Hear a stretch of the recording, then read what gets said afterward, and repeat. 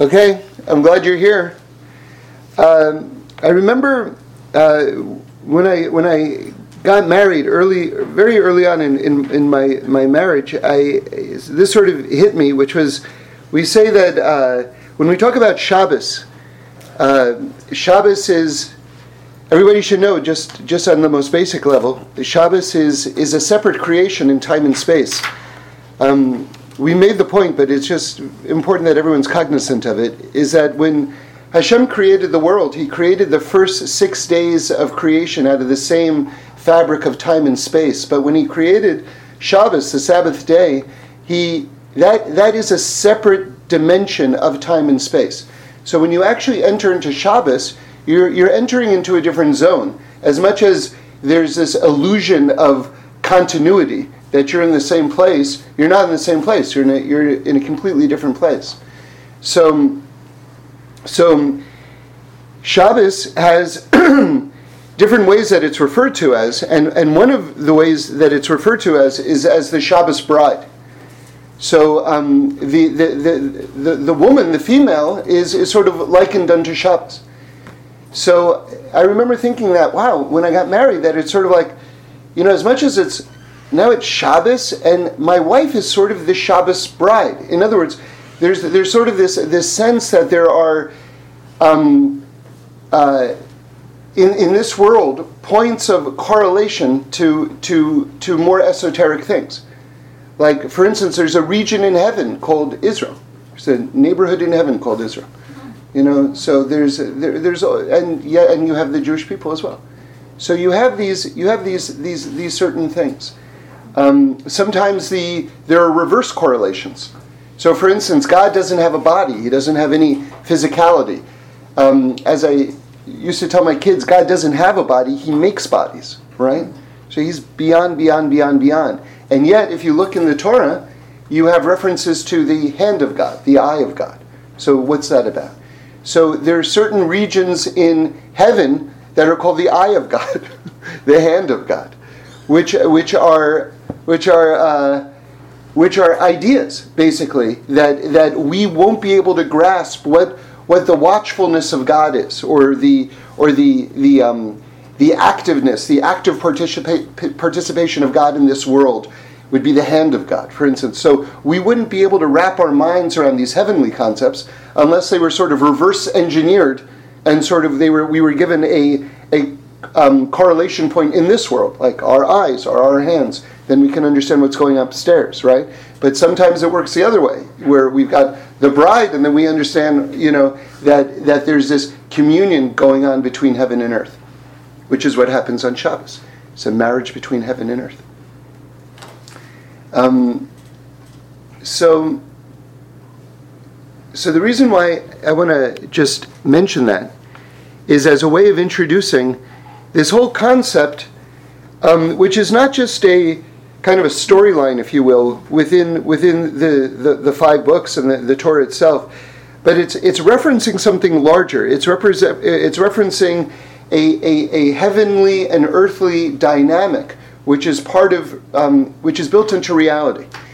And this finds its expression in the Torah in terms of the relationship between Yaakov and Esav, between Jacob and Esau, who are twin brothers.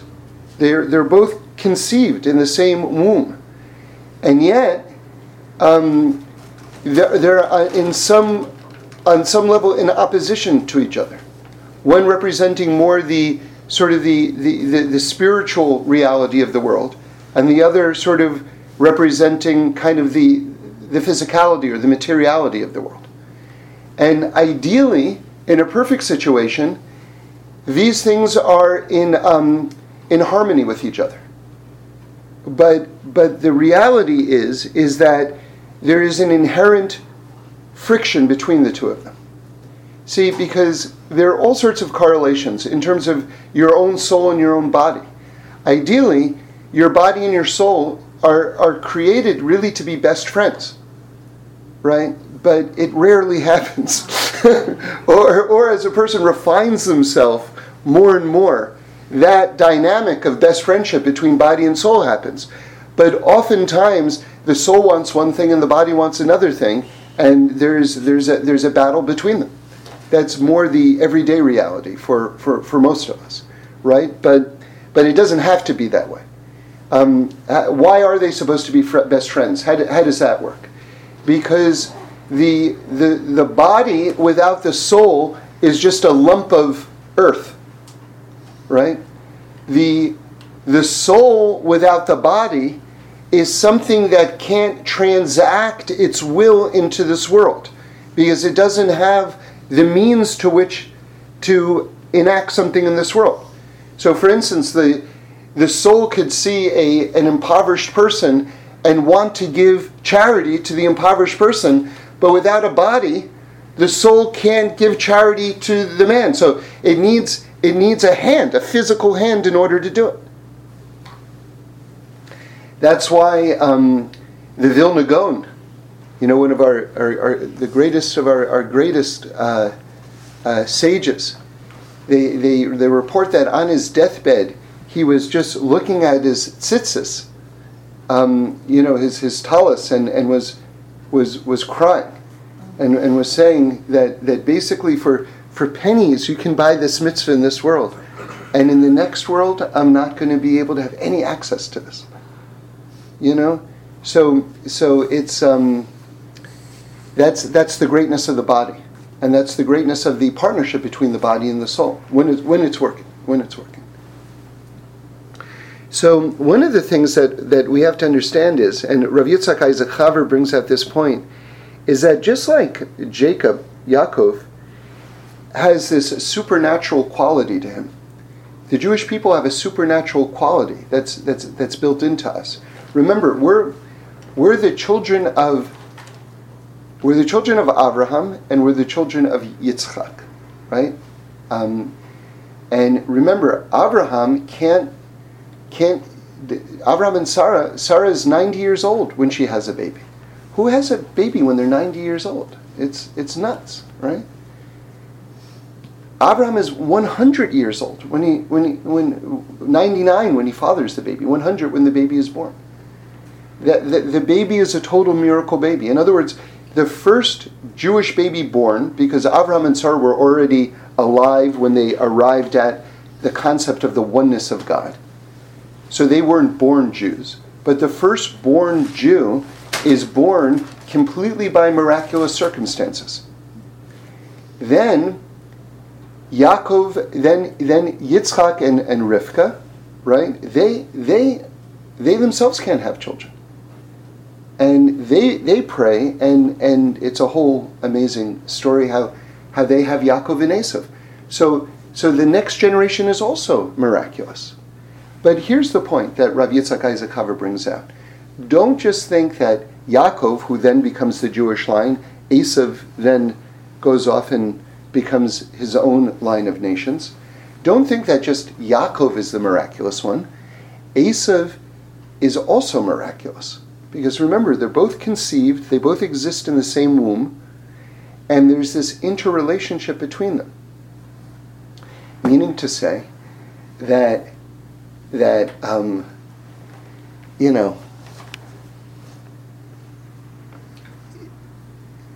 it's a worthy adversary.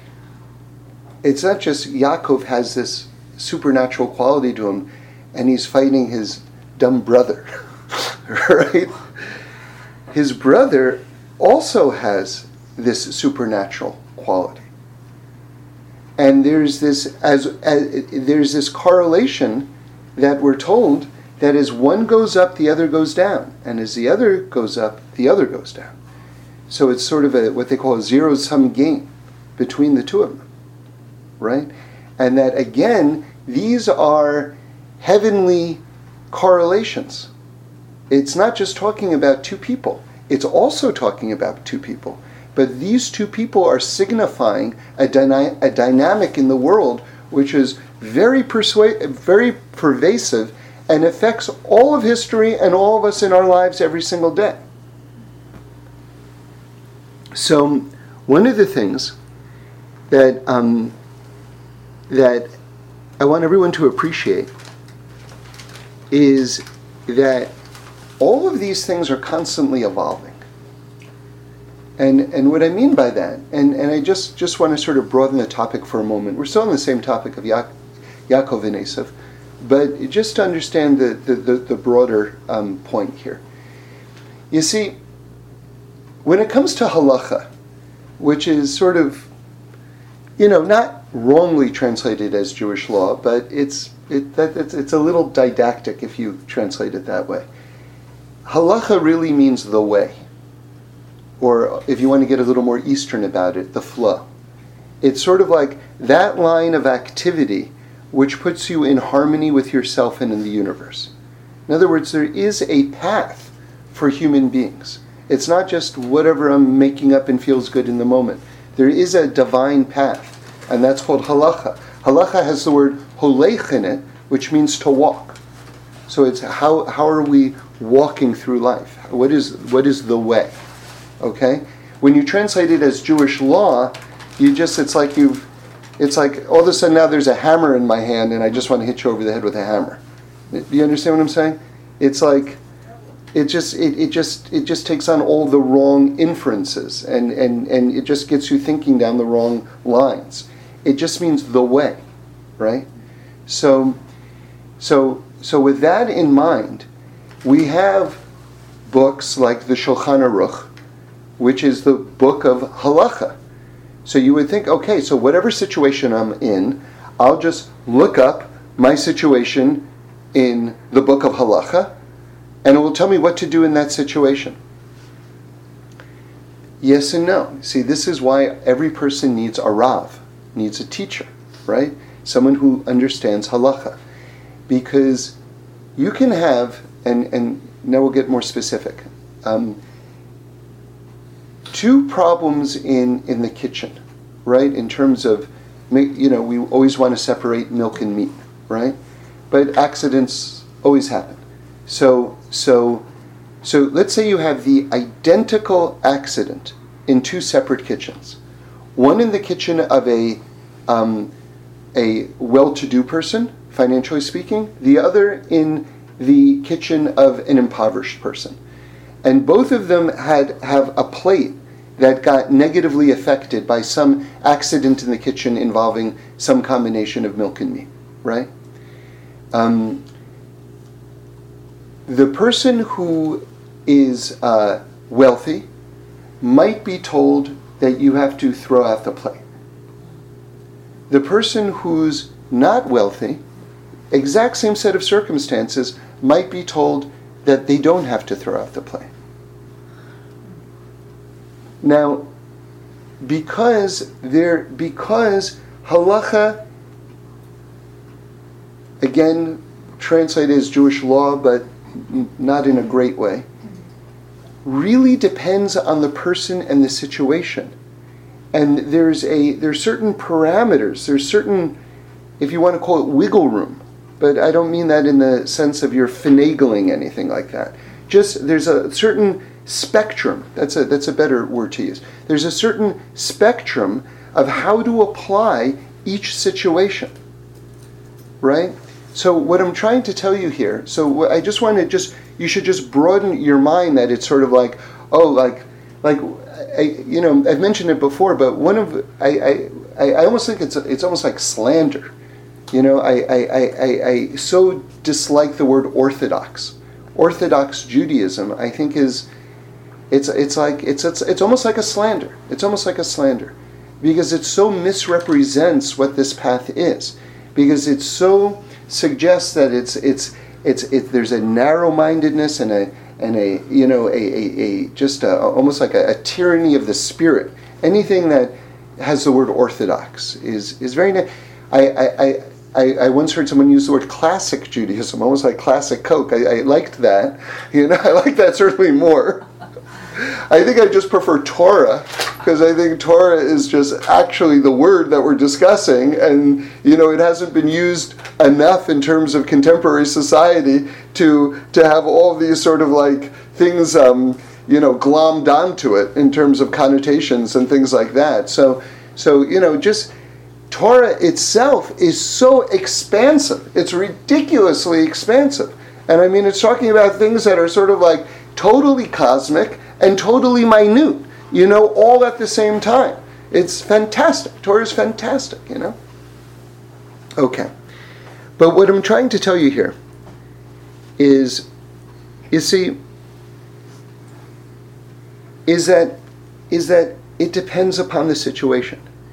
And someone who, they say that it takes someone who's a master in Torah, someone who is a Talmud Chacham, to say yes, whereas someone who's not very well learned can just say no. Anyone can say no, right? You have to actually really know the material in order to figure out a way to say yes. And someone who actually sets down a path to be like a Rav, or someone who's like a master in Torah, his goal is to try to say yes, not to say no, because no. Anyone can say no. You don't have to go to school to say no. You don't have to know anything to say no, right? The genius is to be able to say yes. But that involves some greater knowledge to be able to do that. Okay, but let's get back on point. The point is that just like the halacha itself, the law itself, it has a spectrum to it and evolves according to the situation and according to where that person is in life, right? It's not just what the person's finances are. It's also, where is that person in life? Are they just starting out? Right? Then the halacha might be different from them if they're just starting out than if they're someone who's like very fixed and regular in this path already. All right? So all of these, there are all sorts of X factors. Okay. So now let's go back to Yaakov and Esav. In terms of how reality itself is being defined and shaped, this battle between Esav and Yaakov is ongoing and ever-changing. It's not a fixed battle. It's ongoing and ever-changing depending upon the person's circumstances, depending on where they are in life, right? Depending on all sorts of things. And that's how the world begins to shape and become developed. So that it's literally a different world that we're living in every single moment in terms of the obstacles that are going to appear. So that is, I think, just worth just sitting on that point for a moment. See, because I think the average person wakes up and thinks, well, the sun rises and the sun sets, and Pico is still east to west, and La Brea is still north to south. So what's different about the world? It's the exact same world. What are you telling me?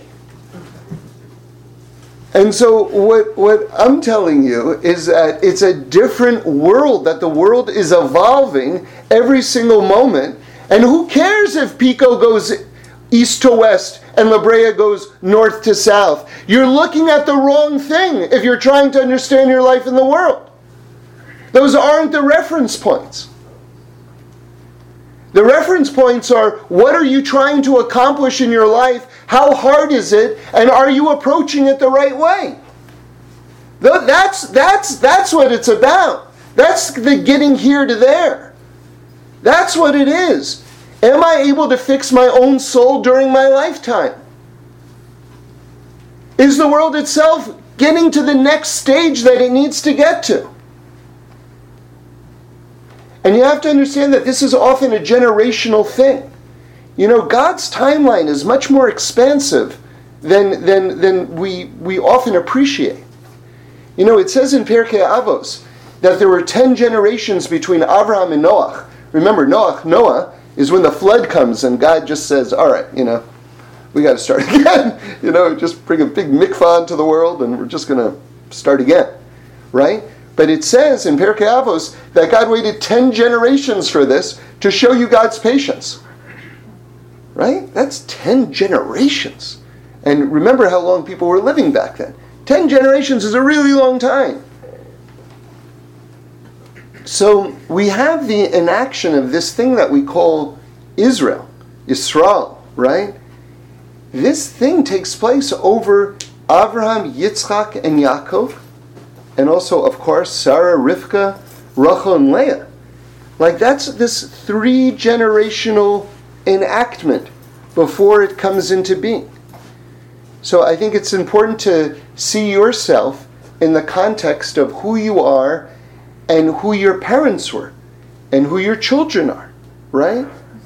Things like that. In other words, contextualize yourself in terms of a chain of generations to understand where you're going and who you are, and it will help you to understand your own life better, right? Because as much as we have to view ourselves as sort of like a world in itself and the be-all and end-all on some level, we have to, remember, there are all sorts of paradigms that we have to be juggling constantly. One paradigm is, you got your X number of years, you better get it right. You know what I mean? That's it, But then there's another paradigm, which is that you're also part of this chain. And are you moving the ball down the field in a meaningful way?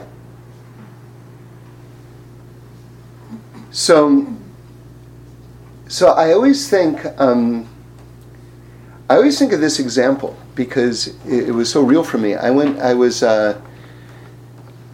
in Israel, and they issued this report, which was that this was years ago, that these terrorists were going to go onto the beach. They had this rubber dinghy, and it was a day off. It was a holiday in Israel, so it was a big beach day in Tel Aviv. And so these terrorists in this dinghy were going to go and just, God forbid, it would have been absolutely a massacre. Thank God that it was stopped.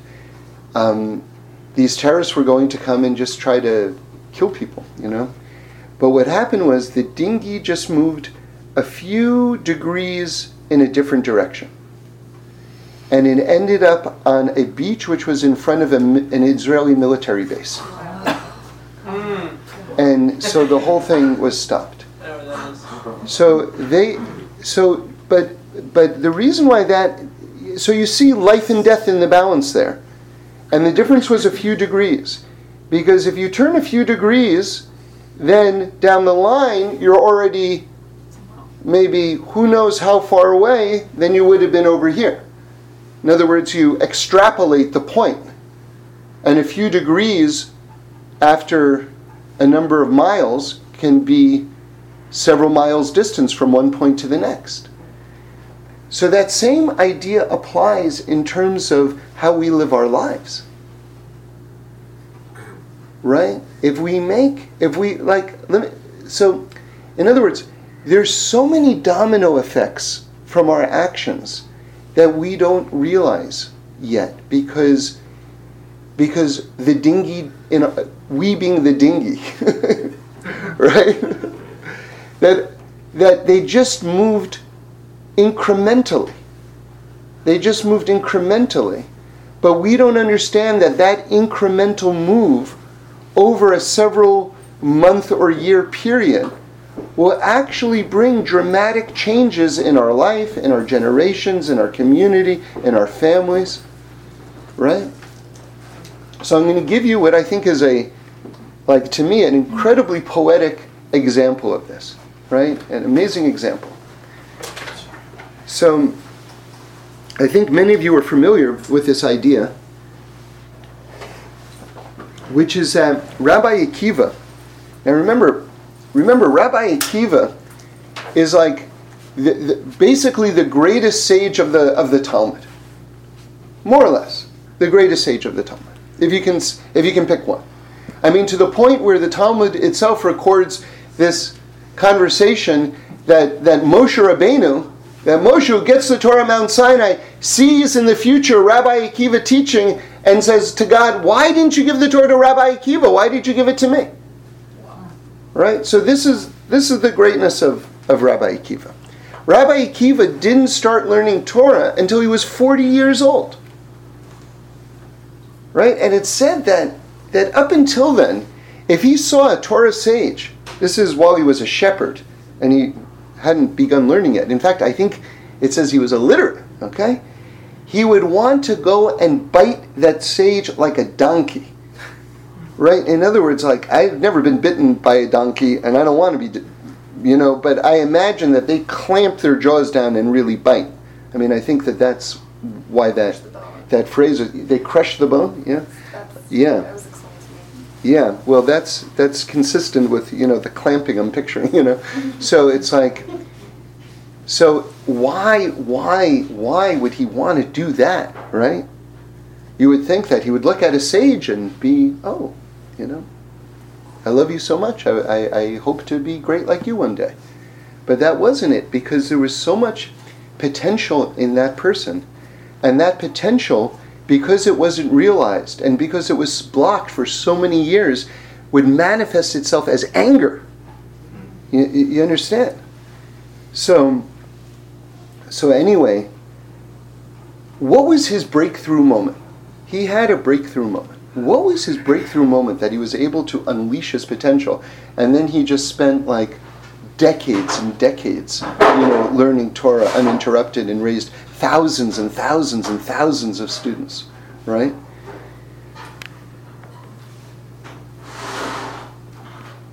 He saw a rock, and it was by the water.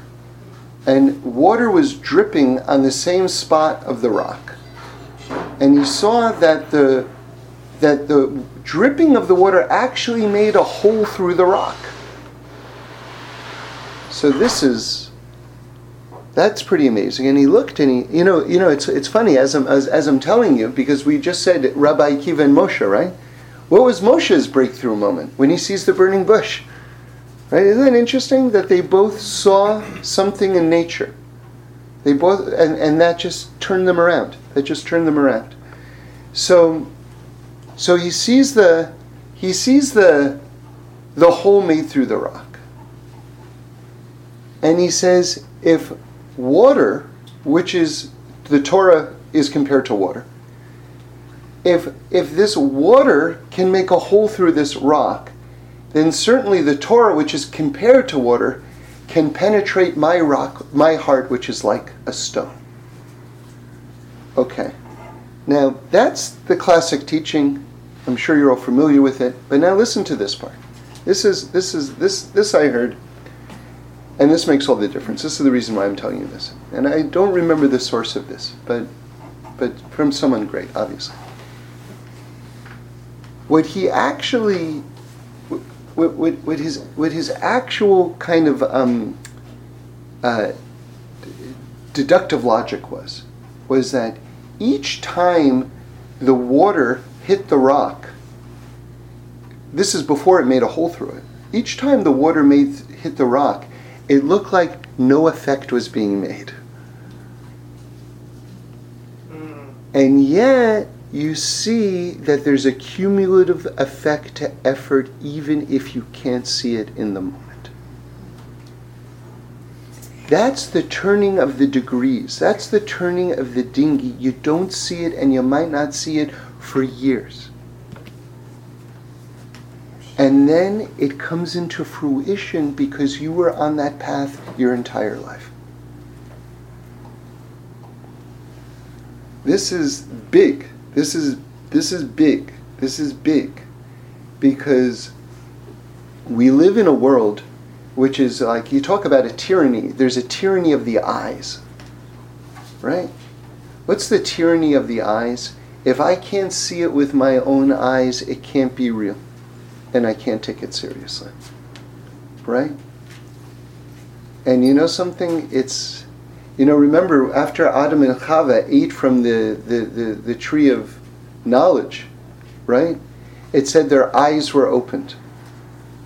And that's always it was always a confusing language to me, because usually when you say, you opened my eyes, there's usually such positive associations with that, right? That was a real eye-opener, right? That's how people use that expression. So what does it mean they ate from the tree of knowledge, which we know is a negative thing, right? It brought death into the world.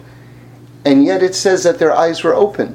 So Rav Yitzhak Isaac Haver explains, their eyes were open to materiality.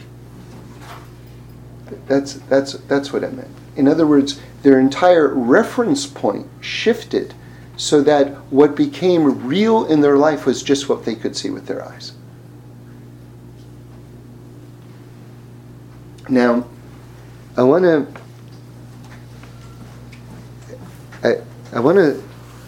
relate this now to the parsha a little bit. So it says, "Ve'ele todos Yitzchak ben Avraham, Avraham holed es Yitzchak." So, and the translation is, "And these are the offspring of Yitzchak, son of Avraham. Avraham begot Yitzchak." Okay, so Rashi brings Ve'ele todos Yitzchak, and these are the generations of Yitzchak. And it says, Rashi says it's referring to, at that moment in the verse, to Yaakov and Esav, which is kind of interesting if you think about it, because the Torah has no reservation discussing Yaakov and Esav. I mean, there's going to be tons and tons and tons of references to both of their names, lots of chapters about their conflict with each other. Right? So if you want to say that this passage here is referring to, at that moment anyway, to Yaakov and Esav, why not just use the words Yaakov and Esav?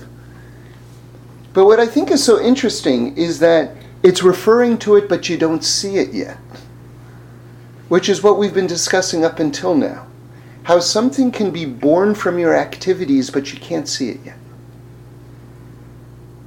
Right? It's not evident in the verse unless you understand the commentary. But it's already being referred to because the actions to put it into reality, they've already gone down that road. So in other words, we are creating different things. Like, can you imagine let's say I had a special camera and I could take a picture of you and then show you your life in 5 years, right? And now, let's say I took that picture of you at a McDonald's, right? You're holding your cheeseburger, and then here's you in 5 years. Now let's say I'm going to take a picture of you, and I say to you right before, you know what, let's go to Jeff's Gourmet, you'll get a kosher sausage. Let's not take it at McDonald's. And I'm going to take the picture of you right there. And can you imagine, and you compare the two pictures? And it's sort of like, how is it that these two pictures don't match up? Because a small change happened. Something happened. Something happened. And so a reality was created, which is a different reality. Which means that every single day, we are literally, it's like a kaleidoscope of realities of our future is totally spinning and turning as we go through every single day what our next 5 years looks like. Do you understand? Based on what we're doing, based on the choices that we're making, there's this kaleidoscope happening, and our future keeps on changing. Now, I want to stay in this passage for a moment, so we're switching topics a little bit, but you know, Torah is one, so everything goes together. But I just want to point out something, because, you know, a lot of times I'm not concentrating on the pshat level so much. Pshat means the actual, what does the actual verse itself mean on a meat and potatoes level, on a here and now level, as opposed to trying to unpack the deeper levels within it, right? So, but right now, I just want to do something very pshat, very here and now oriented, just because I found it intriguing. Because everybody knows the verse that I just read you is probably one of the most redundant verses in the entire Torah. It's famously redundant. Okay, I'll read it for you again, just in case you don't remember. And these are the offspring of Yitzchak, son of Avraham. Avraham begot Yitzchak. Now, if we say that these are the offspring of Yitzchak, son of Avraham, why do you have to say that Avraham begot Yitzchak? What is the new information there? So, by the way, this is one of those places in the Torah that are like virtuoso pieces, meaning to say, like, there's certain pieces of music that you can see how great the musician is by how they play that piece of music, like Rachmaninoff or whatever it is, things like this, like, wow, how is he going to conquer that piece of music, right? So there's certain verses in Torah which are just like invitations to Torah commentators to just do their thing, and you just kind of see their greatness and their creativity, and their mastery just by. So this is one of those virtuoso verses. Like, how are you going to reconcile this incredible redundancy? And there's a whole field of literature just on this verse. So anyway, it's a bit of a. I've never heard this is just. My thing, I haven't heard it referred to this way, but it's a bit of a Mobius strip, if you know what a Mobius strip is, But anyway, but let's just get super real and just go to the pshat. And I don't remember where I saw this, but it may even be Rashi, I'm not sure. So why do we have to say Avraham begot Yitzchak at the end of that verse, if we already said Isaac is the son of Abraham? Okay. So here's an explanation of why it says Avraham begot Yitzchak. Because Avraham begot Yitzchak, not Avram. So I'll explain that. Avram was Avraham's name before God added the letter He to him, before Avraham was circumcised, right? After Avraham is circumcised, Avram becomes Avraham. So this particular commentary is explaining that it says Avraham begot Yitzchak, just so that you should know that Yitzchak was born after Avraham was circumcised, and not before he was circumcised when he was Avram. That's very intriguing. That's very, very intriguing. And because it helps us to sort of like appreciate, the whole concept of circumcision in Judaism and what that is all about. Now remember, when Adam, the first person, was created in the Garden of Eden, he was created circumcised. He didn't need a circumcision. It wasn't relevant at all. After he was exiled from the Garden of Eden, this extra piece of skin grew, and now circumcision became an issue. But remember, we talk about physical points of correlation for spiritual ideas. After we left the Garden of Eden, what happened was the entire creation itself became much more physicalized. Like nature itself took on this barrier between us and perceiving the oneness and omnipresence of God. So the idea of circumcision was the idea of trying to break down this physical barrier of nature and perception of godliness in the world. Okay? So when you think of Yitzchak now, you understand that Yitzchak is the child of the one who's breaking down the barriers to perception of God's oneness. And now, Yitzchak becomes the first person ever to be circumcised on the 8th day. Now, why is that significant in a continuation of this thought? Because everybody knows in Torah, like the Maharal brings most famously, that 7 stands for this world. Like there's 7 days of the week. There's 7 notes to the musical scale. There's lots and lots of 7s, and that's the order of this world. Then you have the number 8, which means beyond this world. Right? And like what I always thought was so cool was that if you turn the number 8 on its side, that's the sign of infinity. Right? So 8 represents beyond this world. So Yitzchak is the first person born to someone who's circumcised, meaning who's breaking down these barriers of perception between us and God. And now Yitzchak is the one who's circumcised on the 8th day, meaning that he's opening up the world's perception to the infinite. Like it's sort of like becoming institutionalized, this idea now.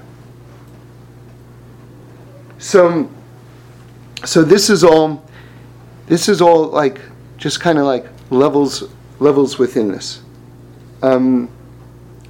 So you know what I want to do is I'm going to wrap it up, and then I don't know, I was feeling that today if you guys are interested, just if you have any questions, I just thought that this would be a time that we could devote more to questions. Just in general, it doesn't have to be about anything that we discussed, and I'll try to answer them if I possibly can. But just to kind of like recap the point that I was trying to tell you, just so we're communicating. This world is not fixed, meaning to say that there's a fluidity to our lives and our futures. And this is not a small thing. And it's a great opportunity for all of us. It's a great opportunity for all of us. And I think that it will change the way you live your life if you understand this.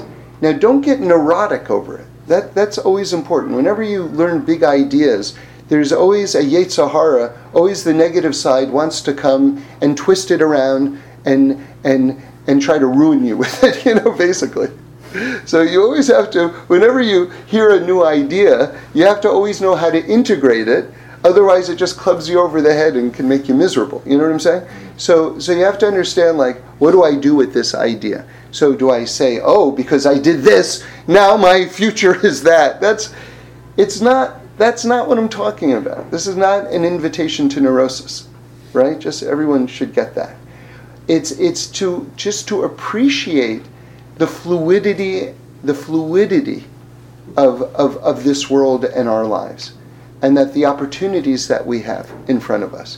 And I really do like this image of this kaleidoscope that's turning, right? Because I really think that that's very, very relevant and exciting. And also this idea that not to be so tyrannized by our eyes, that we should allow ourselves to think that, you know what, I went to the gym 3 times and I didn't drop 10 pounds, so I don't, all these people, I don't know what's going on with them, right? It's that everything is a process. And even if you don't see it in the moment, it doesn't mean that something very real isn't happening, right? So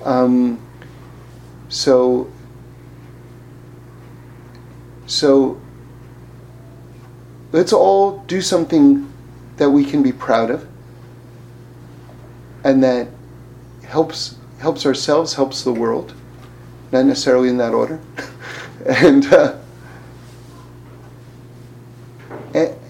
to feel empowered by that effort alone. Amen. Yeah. There's a concept that somebody's positive attributes and negative attributes are always in balance with each other, right? And I had a hard time explaining that. No, I don't think that's true, actually. No? It says that a person's negative inclination is stronger than their positive inclination, and that the only reason why we're able to conquer our negative inclination is because God basically has mercy on us. But the default setting is that our negative nature is stronger than our positive nature. Which is another way of understanding how it is that Esav is born before Yaakov.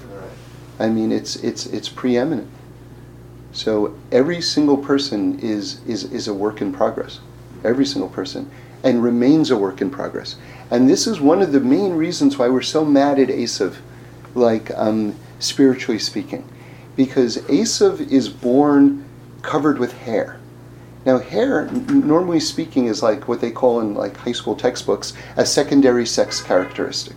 Meaning to say, hair is something that you develop when you're a little bit more adult in life. Body hair I'm talking about. And it says that Esav was born covered in hair, which is weird. That's weird, right? And so so they called him Esav, which comes from the word asui, which means made, meaning that he was sort of born complete. Now this is a big point.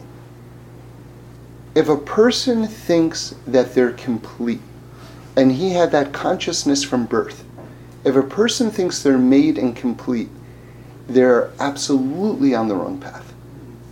If they think this is who I am, like, a lot of people who's like, yeah, this is your problem because this is who I am, right? I'm late all the time and disappoint other people constantly.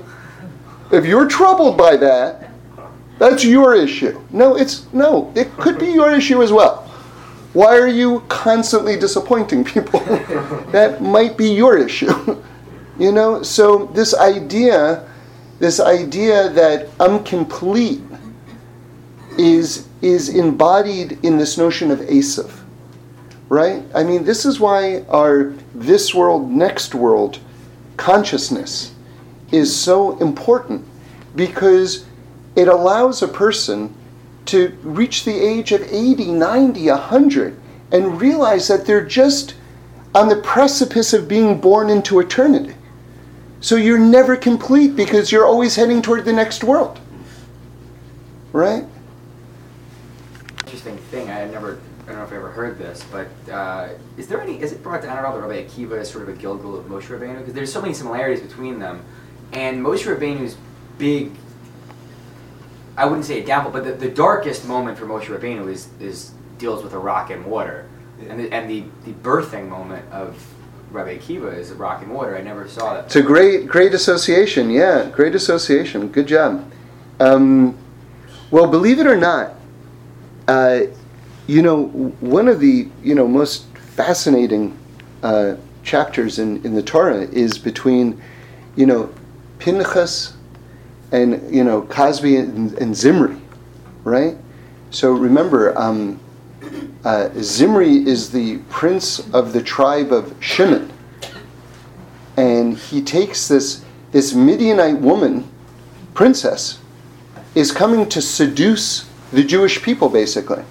And so she's like the daughter of like the king of Moab. I mean, or Midian, so it's like, she's like royalty, but she's basically on this like suicide mission, basically, to just try to bring down the Jewish people through basically immorality.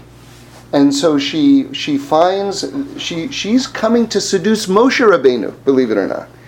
And Zimri, the head of the tribe of Shimon, like sees her coming and it's like, hello, and she says, I'm heading to see Moshe, and he says, the tribe of Shimon precedes Levi, so I'm actually higher up in the hierarchy of the Jewish people than the tribe of Levi, since Shimon was born before Levi, and I'm the prince. So why don't you talk to me? So she's like, well, I guess that makes sense. And so, anyway, they then go and go into the tent, and it's like a plague breaks out, and it's like all sorts of horribleness and everything like this, right? Is his intention to convert her? It was the other way around.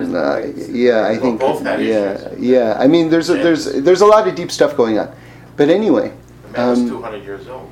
So even before then, you had Shechem and Dinah. Okay, so Dinah is like the one known daughter. See, we say that each of the tribes of Israel had a twin sister that was born with them. Okay, but there's only one daughter of Israel that's mentioned and discussed openly, and that's Dinah. And Dinah, of course, has this like traumatic incident with Shechem. Okay, and it's not pretty, and basically, so what I'm trying to tell you is, Kabbalistically, this is how it rolls out, that Dinah and Shechem are reincarnated as Zimri and Cosby, who are reincarnated as Rabbi Akiva and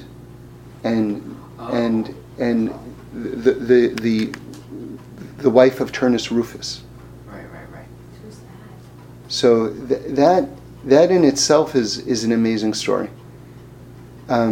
It's basically, you see that there are these two souls who couldn't get it together, like appropriately, in various lifetimes, until they actually just rocket into this amazing union, like generations later. Again, the timeline of God and souls is very exalted. That's why it's like Oscar Wilde said, life is too important to be taken seriously. Right? So what that means is that if you're overly serious with your life and your expectations, it will actually stop you from achieving what you need to achieve, which you must achieve because life is so important. Don't take life seriously. If you take it too seriously, you won't be able to achieve what you need to achieve because you're going to be too confounded by the disappointments along the way. Do you hear? So just because we're getting up to the Rabbi Akiva part of this, it wasn't Rabbi Akiva's first wife, it was Rabbi Akiva's second wife. And what's the story with that? That Rabbi Akiva would see this very sort of like important Roman kind of like figure. Remember, that was the secular power in the world then, was the Romans. They were serious business. And he would like try to debate Rabbi Akiva. It's like, good luck. You know what I'm saying? And he would always lose their little kind of like debates, And he would go home and he would be like angry like that rabbi, And his wife said, don't worry, I'll get him. And his wife was like totally beautiful. And she goes to the marketplace and she exposes herself to him in the marketplace. And Rabbi Akiva spits on the ground, cries, and laughs. And she's like totally struck by his response. She's like, why did you do that? And he says, well, I spit because what you did was totally inappropriate. I cried because as beautiful as you are, you're going to be food for worms. Like everyone else, like when you're buried. And I can't tell you why I laughed. No, I'll tell you another time. And he laughed because he realized that he was going to marry her. And they ended up getting married after her husband died. And in fact, Rabbi Akiva inherited a very large fortune, right, which he was able to use to help keep the yeshivas of the Jewish people running from this Roman potentate. Can you imagine? Yeah, so. There's the idea that Hashem only gives us challenges that we can face, right? But we also know some people in this world take their lives. So how is that? How do we figure that out? If people clearly seem like they're overwhelmed and they take their own lives, they couldn't handle those challenges. Right. So yeah, I mean it's tragic. It's definitely tragic. It's tragic, There's no two ways around it. God does give us strength to pass a test. It doesn't mean that means that we will pass a test. It means that we have the wherewithal to pass a test. But that's not a guarantee that we'll exercise our free choice in a blessed way. Right? So, and they say that suicide actually is the greatest proof that we have free choice. Because how could it be that a person could ever take their own life if they actually didn't really have free choice? So we do have free choice, but free choice means that there's also with it the ability to make the wrong choice. And actually, halakhically, suicide is murder. I mean, the person is guilty of murder. It happens to be themselves, but that doesn't make it any less murder. Yeah. So. If anyone is feeling that way ever, they should definitely, seek professional help and things like that, because it's never as bad as it seems. You know, I remember like reading a piece about someone very, very prominent. Like he was like a big businessman or whatever, a very wealthy, you know, quote unquote successful guy. And he got thrown into jail. And he was in jail for years. And when he got out of jail, he was just thinking like, the world is over. My entire life is over. Everything is over, right? And then he was like amazed. The world is not over. I'm just, you know, I'm still here. I don't have that job or maybe the trappings of that life anymore, but I'm 100% still here. And I always remember just being struck by, like, you know, I don't want to go through what he went through, but it seems so logical. You know what I'm saying? You know, so many things that we decide are absolutely the foundations of our life, that if those things are missing, we existentially disappear, is just not the case. You know? I have a friend who has a little boy who he's sending to a very, you know, probably the most, you know, religiously observant school in the city, and he was talking with his grandfather, who has reference points of things like luxury items and things like that, and he mentioned to his son, or somehow the whole concept of a Lamborghini came up, right?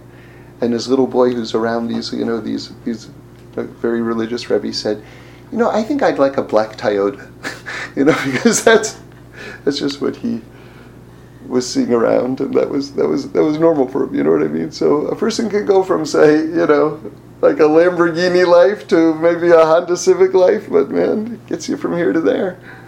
So.